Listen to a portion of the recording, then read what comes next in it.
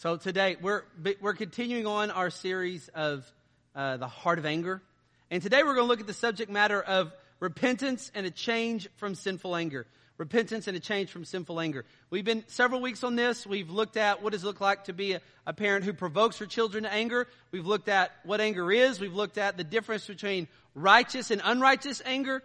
So if you haven't heard any of those messages, I would encourage you to go to our website and please listen to those. It kind of gives you a context. And so, just to give you a small snippet, righteous anger, there's a such thing in the scripture, be you angry and do not sin. Righteous anger is you're angry about something done to God or somebody else, and you have a righteous response. The unrighteous anger is you're the seabed of it. You're angry about something done to you that has affected your kingdom and your rights. And so those really are how you kind of separate out the two. And what we're trying to promote to you, this idea is, whenever the emotion of anger and the feelings of anger start to well up, ask ourselves that first question. Am I angry about something done to myself or somebody else or the Lord? And you're already going to have a good indicator of where you're at. Now, what I want to deal with today is the idea of, yes, I know I'm walking in sinful anger. I know I'm doing that. Now what do I do? What does repentance look like? What does a change look like? That's what we're going to kind of deal today with, the idea of sinful anger. Now, James chapter 4, we looked at this a couple weeks ago, but I want to draw your mind back to this idea of repentance and what it looks like, especially in the world of anger. So if you go to James chapter 4, I'm going to read through verse 1 through 3. Won't talk as much. We did that a couple weeks ago, really focused on 1 through 3. Then I just want to point out a couple things at the back end of James. James chapter 4, verse 1. I'm using the Legacy Standard Bible this morning. If you have a New American Standard and ESV, New King James probably pretty close, tracking with each other. Chapter 4, verse 1. What is the source of quarrels and conflicts among you? We're dealing in the issue of really sinful anger now. Is not the source your pleasures that wage war in your members? I'm reading this so you kind of remember where we went a couple weeks ago. You lust and you do not have, so you murder. You're envious, you cannot obtain, so you fight and quarrel. You do not have because you do not ask. You ask, you do not receive because you ask with wrong motives, so that you may spend it on your pleasures. So, verses 1 through 3, what is causing all this sinful anger, this quarrel, these conflicts, these wars? It's our own pleasures. It's our own lustful, idolatrous desires. We want our own kingdom. We want it now. We want it our way. That's what's causing it in verses 1 through 3. Now, verses 4 through 9, we get to some of the repentance part. So he already talked about this, the wars and rumors of wars, the wars that happen. We're dealing in this area of sinful anger. Now he says in verse 4, let's get to the repentance part. You adulteresses, do you not know that friendship with the world is hostility towards God? Therefore, whoever wishes to be a friend of the world sets himself as the enemy of God. What would verse 4 mean? You have to understand it in the light of verses 1 through 3. We have this idea that everything in life is about us, our kingdom. We want it now. Serve me. Give me what I want. Friends, that is being an adulterer. That is cheating on God, right? That is being a friend of the world. Being a friend of the world is being an enemy of God. To have that kind of mindset about life where everything's about me and my exaltation in verses 1 through 3 is really putting ourselves at war with God. It's being an adulteress. This is what he's saying in verse 4. We're being a friend of the world. Yes, when we are letting loose sinful anger, we are being a friend of the world and hostile towards God. We're being a murderer at heart. We'll look at that here in a little bit. Verse 5. Or do you not think that the scripture speaks to no purpose? He jealously desires the spirit that he has made to dwell in us. Murder on the outside and murder of the heart, which is sinful anger, God dwells there, resides there, and he is jealous for that. Sometimes we think that it's okay to be sinfully angry as long as no one else knows about it. But even that covert kind of sinful anger where it's, I'm angry, I'm sinfully angry, and you know what I'm going to do? I'm going to sleep on the couch. You know what I'm going to do? I'm going to ignore the person. You know what I'm going to do? I'm going to do whatever I can to minimize them in life. Even that covert form didn't fool God. He's even jealous after that. He wants the heart. He wants everything. So he says God is jealous. He jealously desires the spirit that he's made to dwell in us. He does not want us being a friend of the world. He does not want us to be adulteresses. He wants us to worship Him and not ourselves in verse 1 through 3. Verse 6, but He gives greater grace. Grace saves you, but grace also sustains and sanctifies. Can someone say amen to that? When God saved you, He forgave you of your sin. And part of salvation is that He actually helps you to live more and more like Him. So it says He gives greater grace. This is part of what God gives. Grace saves, it sanctifies. Verse 6, therefore it says God is opposed to the proud, but gives grace to the humble. Who gets grace? It's those that aren't exalting themselves, right? Anger is one of the most damaging things, not only in our relationship with God, but everything else around us. And it's so damaging. And what God does is this. He does not suffer it well for us. And so He humbles us in that. But it says on the opposite, He's opposed to the proud. Anytime we're walking in sinful anger, God has set His face against us in that. But when we seek humility, when we seek to exalt Christ and not ourselves, when we seek God's kingdom, not our kingdom, He gives grace. He gives grace to the humble. Verse 7. This is where you start to kind of see, if you were asked this question, am I walking in a repentant life in the area of sinful anger? I could say any area, but let's just say sinful anger. Verse 7 and 8 is going to help you. Verse 9 is going to help you. Look at verse 7. Be subject, therefore, to God. Resist the devil, and he will flee from you. When we're battling with sinful anger, do we continue to put ourselves towards the Lord? Do we continue to submit to God? And by the way, don't think that Satan is the one that causes sinful anger, but also I want you to, it's our own sinful, wicked, selfish, self-exalting heart. But I do want you to understand the devil is a great student. He's watching, he's observing, he is tempting. There's spiritual forces going on around. So yes, Satan does have an influence in our sinful anger. And yes, we are being a tool of Satan when we simmer in sinful anger. Yes, we are. You can't get across from that in the scriptures. We don't want to give the devil too much credit. We also don't want to give him no credit. So he's there. He's tempting. But he is not causing us to sin. That's of our own wicked, sinful heart. But he's definitely tempting. Verse 8. Draw near to God, and He'll draw near to you. Don't you love verse 8? Draw near to God, He'll draw near to you. Now let's notice this. Draw near to God, He'll draw near to you. Cleanse your hands, you sinners. So we get the visceral. Cleanse your hands. Look at what your hands. Are your hands dirty? We're kind of looking at the outward exterior. Cleanse your hands. Notice, then after that it says, purify your what? Now it's interesting. Change in the Bible. Change happens when there is a change of what? Heart. It results in a change of life. There's change on the inside that produces change on the outside. And these two things actually work a lot of times side by side, although we know in the scripture that intrinsically the heart is the motivated seat of all this. Notice in the text, when it's talking about this idea of what repentance looks like, there has to be a drawing to God in verse 7. Satan flees that. If you want to resist Satan, don't yell out, Satan, I rebuke you. Actually, obey God. And then verse 8, draw near to God, He draws near to you. Cleanse your hands, you sinners. Look for the outward, exterior, sinful ideas and thoughts that have permeated and purify your heart. So there's this outward and inward thing that needs to happen at the same time. Then he says, you double-minded. So a single-minded person is, this is what I'm going to do. A double-minded person is, this is what I want to do. Sometimes I go over here. Sometimes I go over here. Double-minded person is, okay, I'm trying to only have anger towards things that are revolving the Lord with a righteous response. Man, on Tuesday I did great. On Wednesday I blew it, right? You know what I'm talking about, right? Okay, I'm doing well here, but I'm not doing well here. Today I have unrighteous anger. I'm being self-exalted on Wednesday. Tuesday was a little bit better. Do you get the back and forth that sometimes happens? That's that double-mindedness.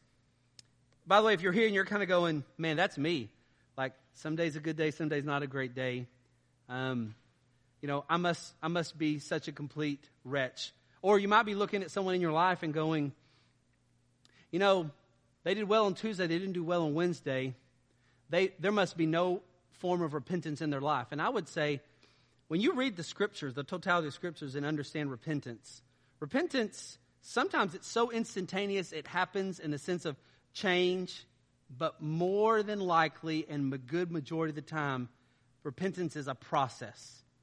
All right? It's 3 steps forward, 1 step back. 3 steps forward, 1 step back. If you're going 3 steps forward, 1 step back, over the span of time, what are you eventually doing? You're trending upwards. Sometimes we expect that if people are repentant, they are perfect. There's only been one perfect person. But when a person is walking in a repentant life, there is progress. The thing I try to emphasize to people is we're not looking at perfection, we're looking for progress, right? Progress. Are we progressing in our sanctification? Now, look in verse 8, he says, purify your hearts, you double-minded. Meaning, this is going to be a back and forth. A constant cleansing your hands, you sinners, and purifying your hearts, you double-minded. Doesn't that remind you of Romans 7, right? Where Paul's saying, the things I don't want to do, I end up doing. The things that I should, I don't. This battle that wages within this old man that's there. Notice what happens in verse 9. Be miserable and mourn and cry. Let your laughter be turned into mourning and your joy to gloom. Some people wonder, how do I deal with verse 9? Well, you deal with it in light of verse 7 and 8 in the whole text of what he's talking about. Is that when a person who is double-minded and they're working through the process of sanctification, they're trying to cleanse the outside, motivated by what God's doing on the inside. They're trying to cleanse their hands and purify their hearts, and it's just working at the same time through the work of the Spirit. They're trying this, they're doing this, and they fall flat. Tuesday was great. Wednesday was terrible. What's happening now? Verse 9. They mourn. They cry. They lament. There's no joy. They're broken before the Lord. And sometimes that's going to be a lot. But here's what we find. 3 steps forward, 1 step back. 3 steps forward, 1 step back.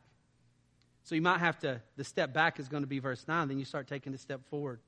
So you see that when there's this repentance, this idea of repentance, specifically in the area of, I would say, sinful anger, the manifestations of it in verses 1 through 3 of James 4, we see a template of what a repentant life looks like. A person who's repentant in this area, we find them drawing near to God. They desire God and His Word and His people and His church. They desire to confess their sins to God, to get it right with others so they can take communion with a clear heart. They desire for others to come and know the wonderful graciousness of who Jesus is so they can experience His same grace. They draw near to God, and they're on the lookout for sin. They're looking at it from a heart perspective. How do you know what's in your heart? You'll never know it perfectly, but I can give you a pretty good idea. The next time we struggle with sinful anger, all we have to ask ourselves in that moment is, what was I thinking in that moment? What was I desiring? What was I wanting so bad? Then you're going to have a little bit of an idea in that moment of what was in the heart. So we see this idea of verse 10, humble yourselves in the presence of the Lord and He will exalt you. What does God want? He wants humility.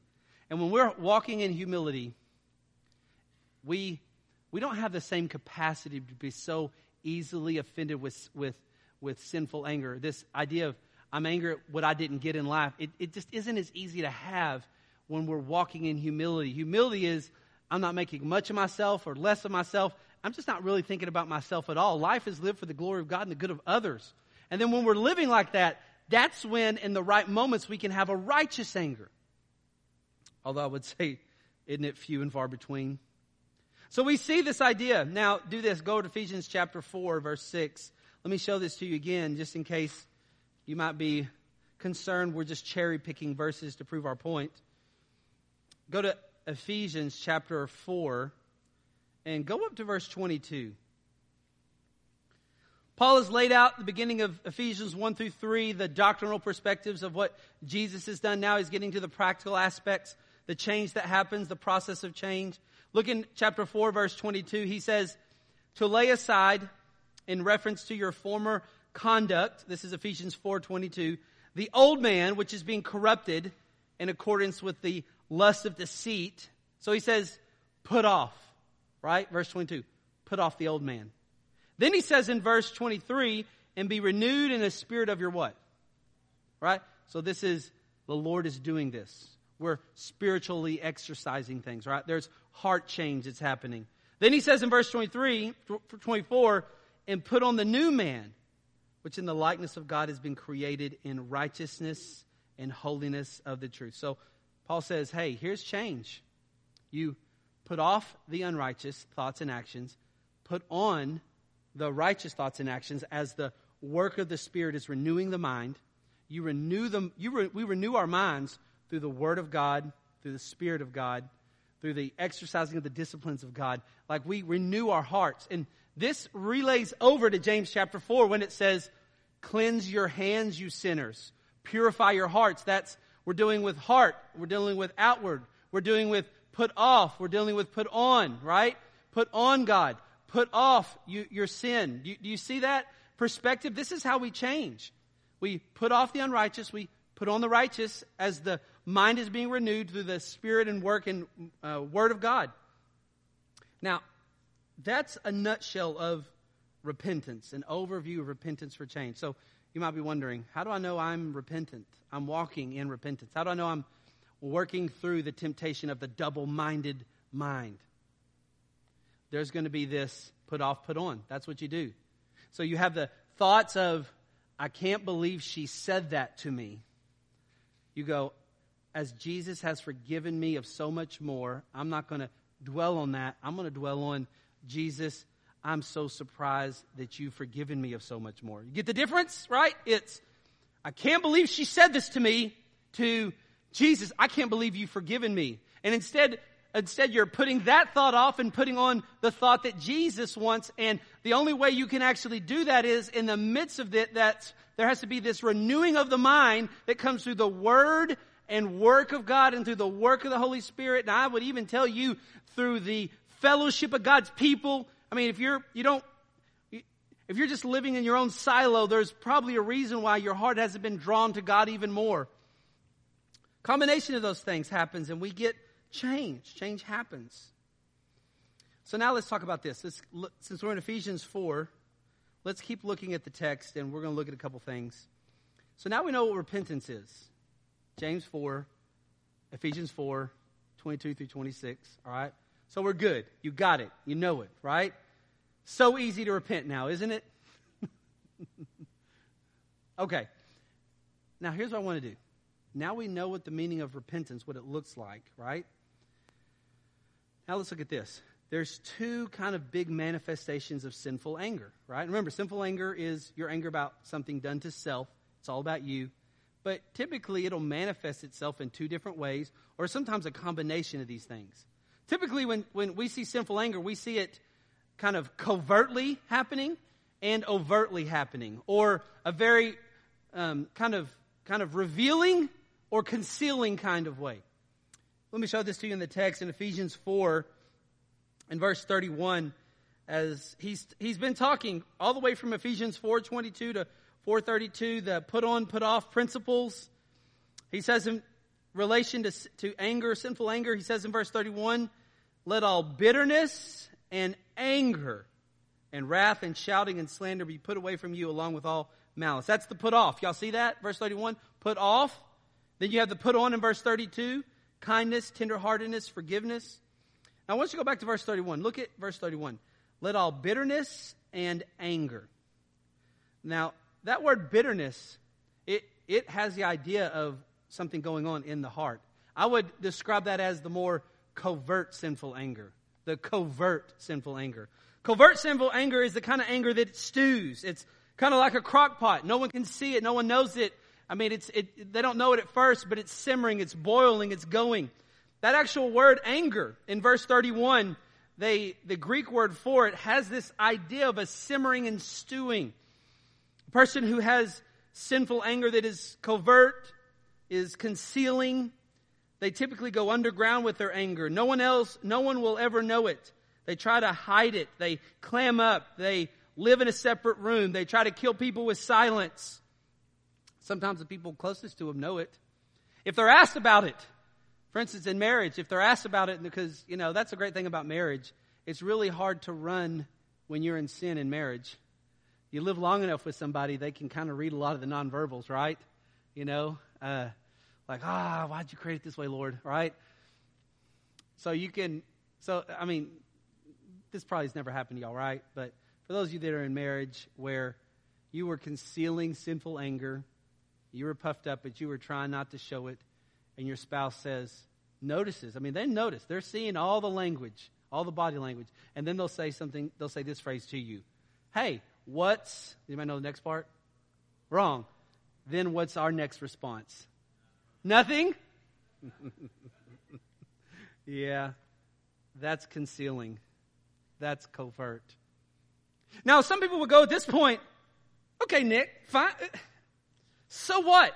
It's not that big of a deal because it's only in my heart. At least I didn't rant and rave about it. At least I didn't do the other part, which is blow up. We'll look at that here in a minute. Is it really okay, though? Is God really okay with that kind of covert? As long as no one gets hurt, it's okay kind of thought. You know, it's interesting. Take your Bible and go over to Leviticus chapter 19. Leviticus chapter 19. Just so you're clearly aware, from the Old Testament to the New Testament, God wants more than just the outside. He wants the inside as well. When He redeems us, your ultimate glorification someday is going to be an inward-outward kind of thing. God's given various laws in Leviticus for the children of Israel. Still applicable. This idea of the heart of anger is still applicable. We see it. Matthew chapter 5. But I want to show you something. Look at Leviticus 19, 17, 18. You shall not hate your brother in your, what does it say? Heart. You know, a lot of people say in the Old Testament, God was really concerned with the heart, but He was concerned with it in the New Testament. And when Jesus comes on the scene, He tries to bring everything to the heart. And I would go, nope, not true. Go ahead and read the Old Testament as well. No, actually, He was always concerned with the heart. You shall not hate your brother in your heart. You may surely reprove your neighbor and so not bear sin because of him. Look in verse 18. You shall not take vengeance. You shall not keep your anger against the sons of your people. So God says this anger of the heart, this keep your anger. God says that's not okay. By the way, I love that at the end of verse 18, He says, I am Yahweh. Right? Most of your Bibles may say capital L, capital O, capital R, capital D. That means Yahweh, right? Now do this. Go over to Matthew chapter 5, just in case to see the whole grand scope. God has never been okay with anger in the heart. So this covert anger, this overt anger, this anger of, hey, what's wrong? Nothing. You know, this, I'm going to silence you with everything I can in life. I'm going to stomp around but not say a thing, and I'm still righteous before God. The heart, God cares about. And God's not okay with sins of the heart. And sins of the heart track its way to sins on the outside. I mean, like, when you go from a covert anger to an overt anger, it was already in your heart to begin with. Just so you understand, we don't get angry because of some bodily fluids in our body, right? It's not because, like, well, you got to understand, you know, I've got a certain bloodline. Nope. Or, man, you just don't understand. I've got a chemical imbalance that causes me to do this. Nope. We have a heart, and it is deceptive and deceitful. Now look at verse 21 of Matthew 5. Jesus leans into this idea of sinful anger, and He says, and just so you know, anger is the equivalent of murder, right? So that's what we're going to see this in the text. So look at it. It says in verse 21, you've heard, Jesus says, that the ancients were told, you shall not murder. By the way, that's the 10th commandment, right? That's actually God's, not the ancients. That's God's. But what He's doing is He's quoting from their rabbinical sources. Their rabbinical sources, they had all these rabbinical teachings, right? And so in the Old Testament, if you murdered somebody, does anybody know what the penalty for murder was? If you murdered somebody, the penalty was death. Now, the rabbis had taught this idea of if you murder, look in verse 21, whoever murders shall be guilty before the court. So it's got to go to the court. It's got to go to the Sanhedrin. Verse 22, Jesus says, but I say to you that everyone who is angry It's that same word used in Ephesians 4:31, this orgizo word. With his brother shall be guilty before the court. So he says, hey, in your rabbinical kind of teachings here, your Jewish teachings of your religious leaders, they say if you murder, you go to court. Actually, God's was you murder, you receive the death penalty, but, guilty murder. But nonetheless, you go to court.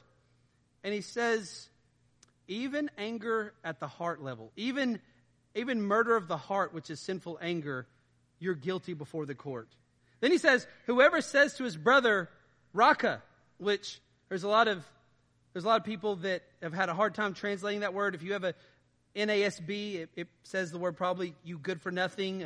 An ESV probably says insult. Some of your translations might just actually not even translate the word, just transliterate it, just call it Raka because they're not sure of its equivalent meaning in our language. That's why you see it like that. But nonetheless, we know this word Raka has this idea of slander. So if you slander somebody, this is a sinful action, you shall be guilty before the Sanhedrin. And whoever says you fool, which that's this idea of condemning someone's character. That word fool is the word moros. Does anybody know what word we get from moros? Moron, right? Shall be guilty enough to go into fiery hell. So what is Jesus saying in verses 21 through 22? He's saying, listen, you know that it's wrong to not murder. Even your own religious leaders have written and said that. Y'all have they've created a lesser system of that, where now you go to courts and there's a lot of debate. God already had a law for that. But regardless of all that, what I want you to understand is this. Your anger has moved to slander, to condemning character. And even that anger of the heart that we see here, it's enough to deserve fiery hell. So what he's saying is this. Murder, physical murder, is guilt. You're guilty of hell. But even anger of the heart, you're guilty of hell. So let's understand something. Let's go back to sinful anger that is concealing, this covert, where we think, well, as long as it doesn't go on the outside, if it just stays on the inside and I'm just bitter, God's going to kind of applaud and go, well, at least you didn't blow your top. And Jesus says, no, man, actually, that's still deserving of hell. Like God's law is more severe than murder. It's hell, right? I mean, look how far he's going in this. So we just have to understand God's not okay with murder in our heart. He's not okay with sinful anger. That bitterness that we have towards somebody right now, God's not okay with that. By the way, that's why I love that we take communion so much, because you can't take communion and be bitter, right? You read the Bible. There's some judgment that gets expressed when we do those kind of things, right? So that's like the great thing about taking communion. We have to actually take an inventory of the work of the cross, right? And we have to kind of get things right where they should be. Now go over to Mark chapter 11. Y'all still with me? Okay. Am I still allowed to be the pastor here? I'm going to get fired after this one, am I? Okay. If you try to, I'm just going to accuse you of murder of the heart.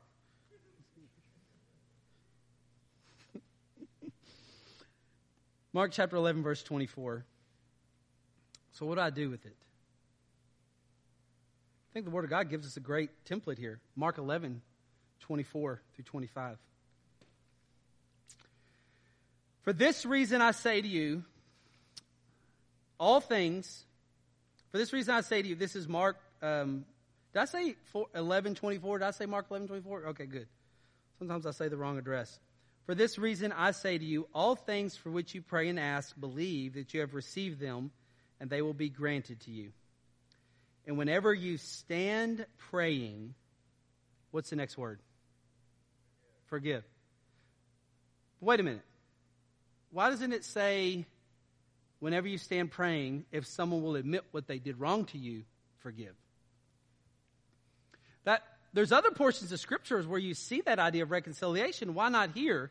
The reason is there's really two types of forgiveness. There's what we would call heart forgiveness. Then there'd be reconciliation forgiveness. We'll reserve that for another time. But here it's talking about heart forgiveness. Heart forgiveness is where, based on the merits of the cross, based on the merits of Christ, I am forgiving you. I'm taking you off my hook, putting you on God's hook. I don't have to get vengeance on you physically. I don't even have to get vengeance in you in the heart. Jesus is capable of taking care of that. I have been forgiven of so much more. As I have freely been forgiven, I will freely forgive even from the heart. So he says this in verse 25. Whenever you stand praying, forgive, which means you're praying, you're going to God, you realize there's murder in the heart, you forgive it. If you have anything against anyone, so that your Father who is in heaven will also forgive your transgression. I tell people, when we have murder of the heart, God calls us to immediately practice heart forgiveness. It's not dependent on how worthy or how good someone else repents. It's between us and the Lord savoring the work of the good news of the gospel. And here's the deal. You don't lose your salvation if you do that, but what you do find is this. The unforgiveness of God in this text is not what we call justification forgiveness. It's not you're going to lose your salvation.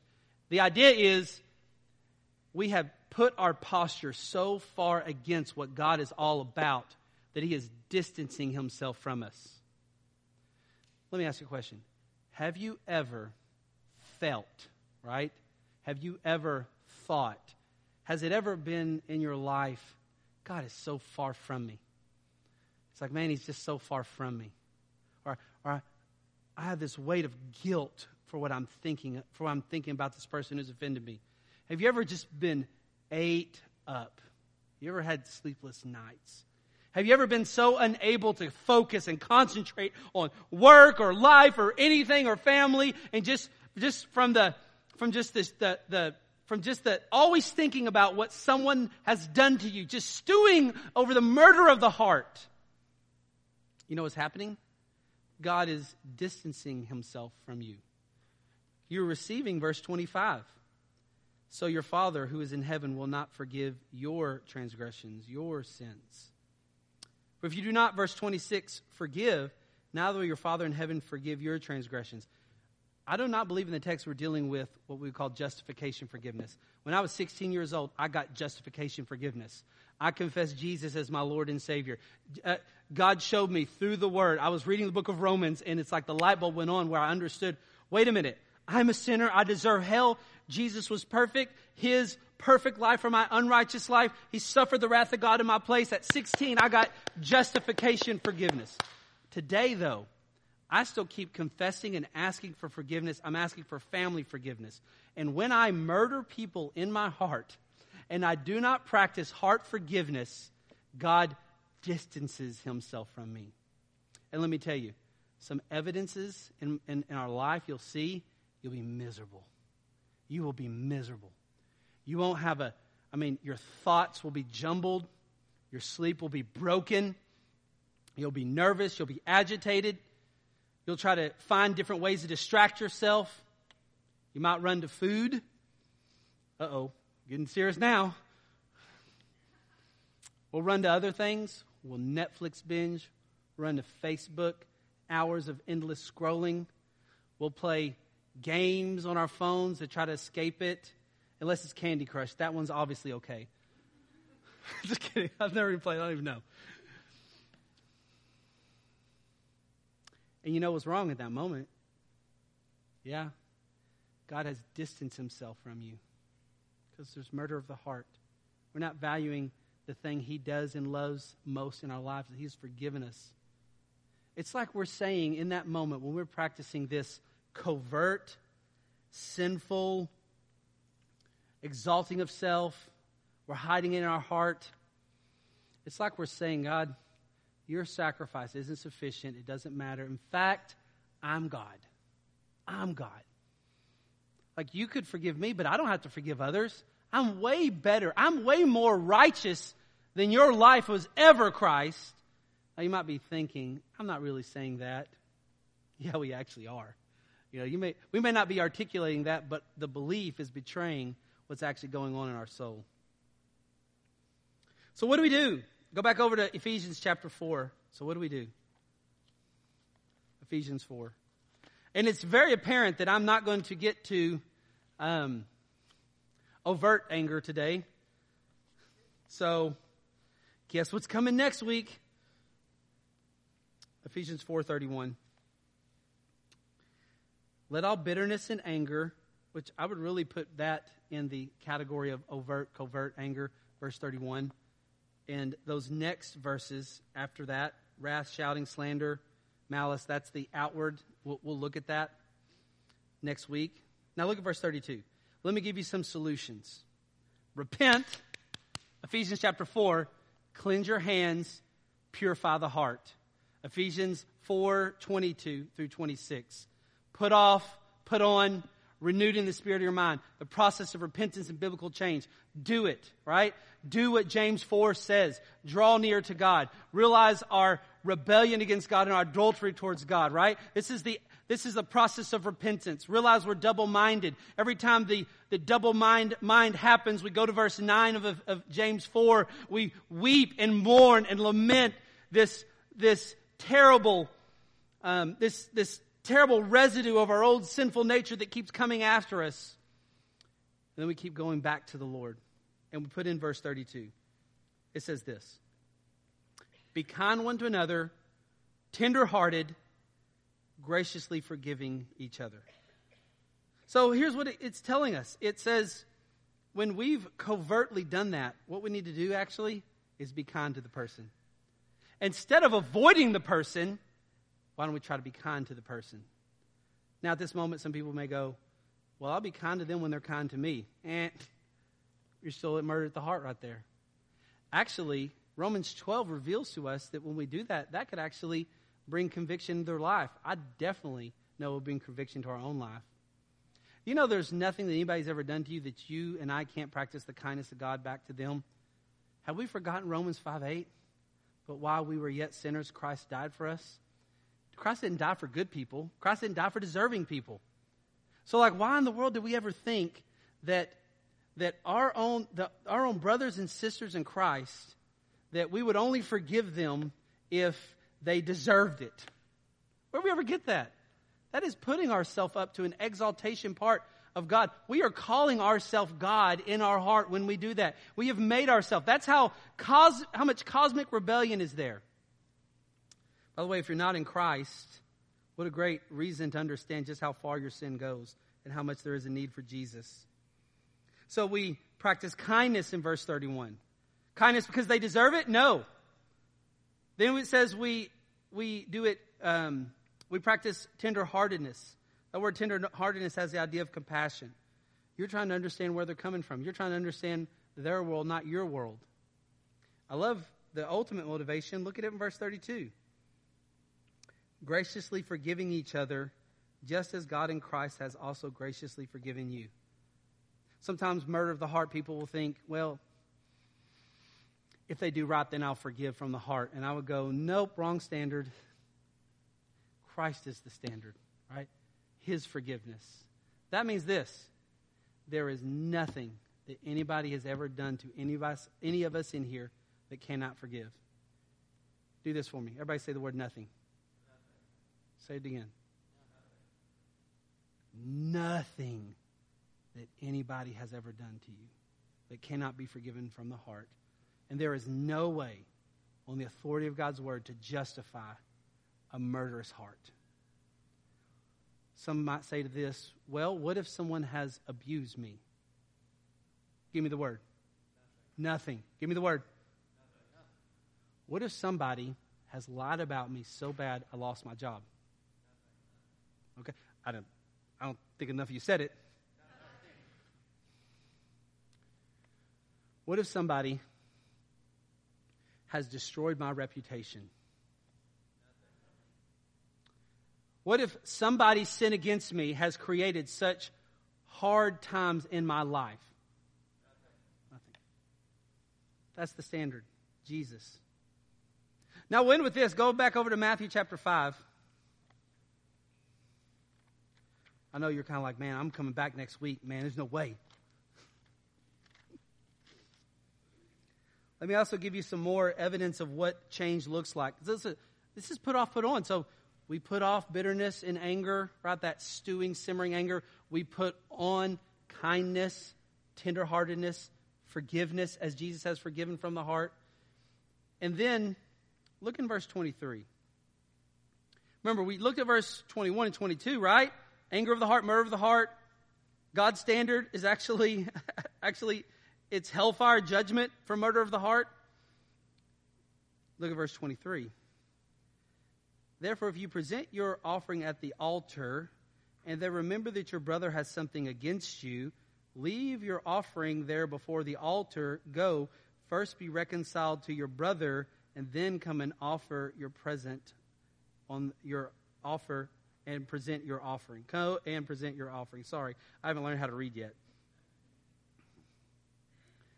Another evidence of change is kindness, tenderheartedness, forgiveness. As Jesus has forgiveness from the heart.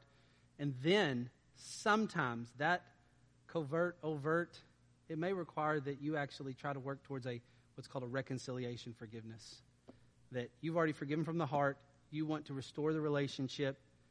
That bitterness, when bitterness is not reigning, there is a desire to restore. We'll say that again. When that bitterness is not reigning, there is a desire to restore. You're not ready to restore if you haven't forgiven from the heart. When you've forgiven from the heart, there is a desire to restore that relationship. Now, that other person may not be forgiving, so they might not cooperate. It might not always be possible. But from a person who has practiced heart forgiveness and is no longer murdering in the heart, there is definitely a desire. There is this, you're worshiping the Lord in verse 23. And what gift does God really want in this? He wants you're presenting at the altar, the gift that God really wants is reconciliation. When God is changing you in this area, you stop being so covert as you start to go, let's actually correct some things. Let's change some things. So there you have it. That's this idea of sinful anger, how to change it when it's in the covert area. Now, worship team, make your way up here. And we have a great song that I think would be great for us to sing. It's a song that really is just going to drive us right to the cross. And that's where you got to take it all. When you're actually trying to deal with this covert anger, this stewing, simmering, sinful anger, once again, the standard is the life, death, burial, resurrection of Jesus. The standard is the cross. That's the whole motivation. Not that someone deserves it, someone else has earned it. It's because Jesus has earned it in our place. Can we stand together? Would you pray with me? I first want to pray for anybody here who is not in Jesus, not in Christ, and then I want to pray for the rest of us. Father, if there's someone that right now, it happened for me at 16, but maybe it needs to happen for somebody at 32 or at 40. Was there someone here who has never, in faith, called out to you and asked forgiveness of their sinful nature and trusting you as their sacrifice? May right now be their time. Will they call out to you right now? Will they pray to you and ask? Would you let them claim the promise of, if we confess our sins, He is faithful and just to forgive us of our sins and cleanse us from all unrighteousness? Would you let them call out to you?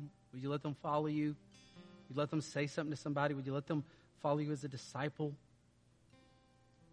For the rest of us, as your disciple people,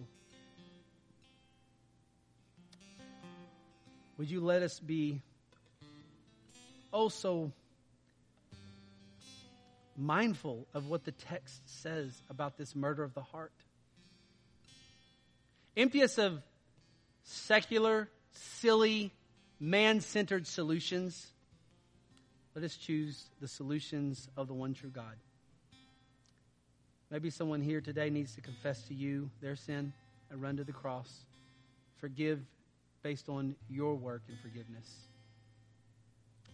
Maybe as they put off, they need to put on reconciliation. God, let your text be what drives us, not man's philosophy and definitely not the wickedness of our own sinful natures. For your glory and for your renown. And God's people said, let's go to the cross together.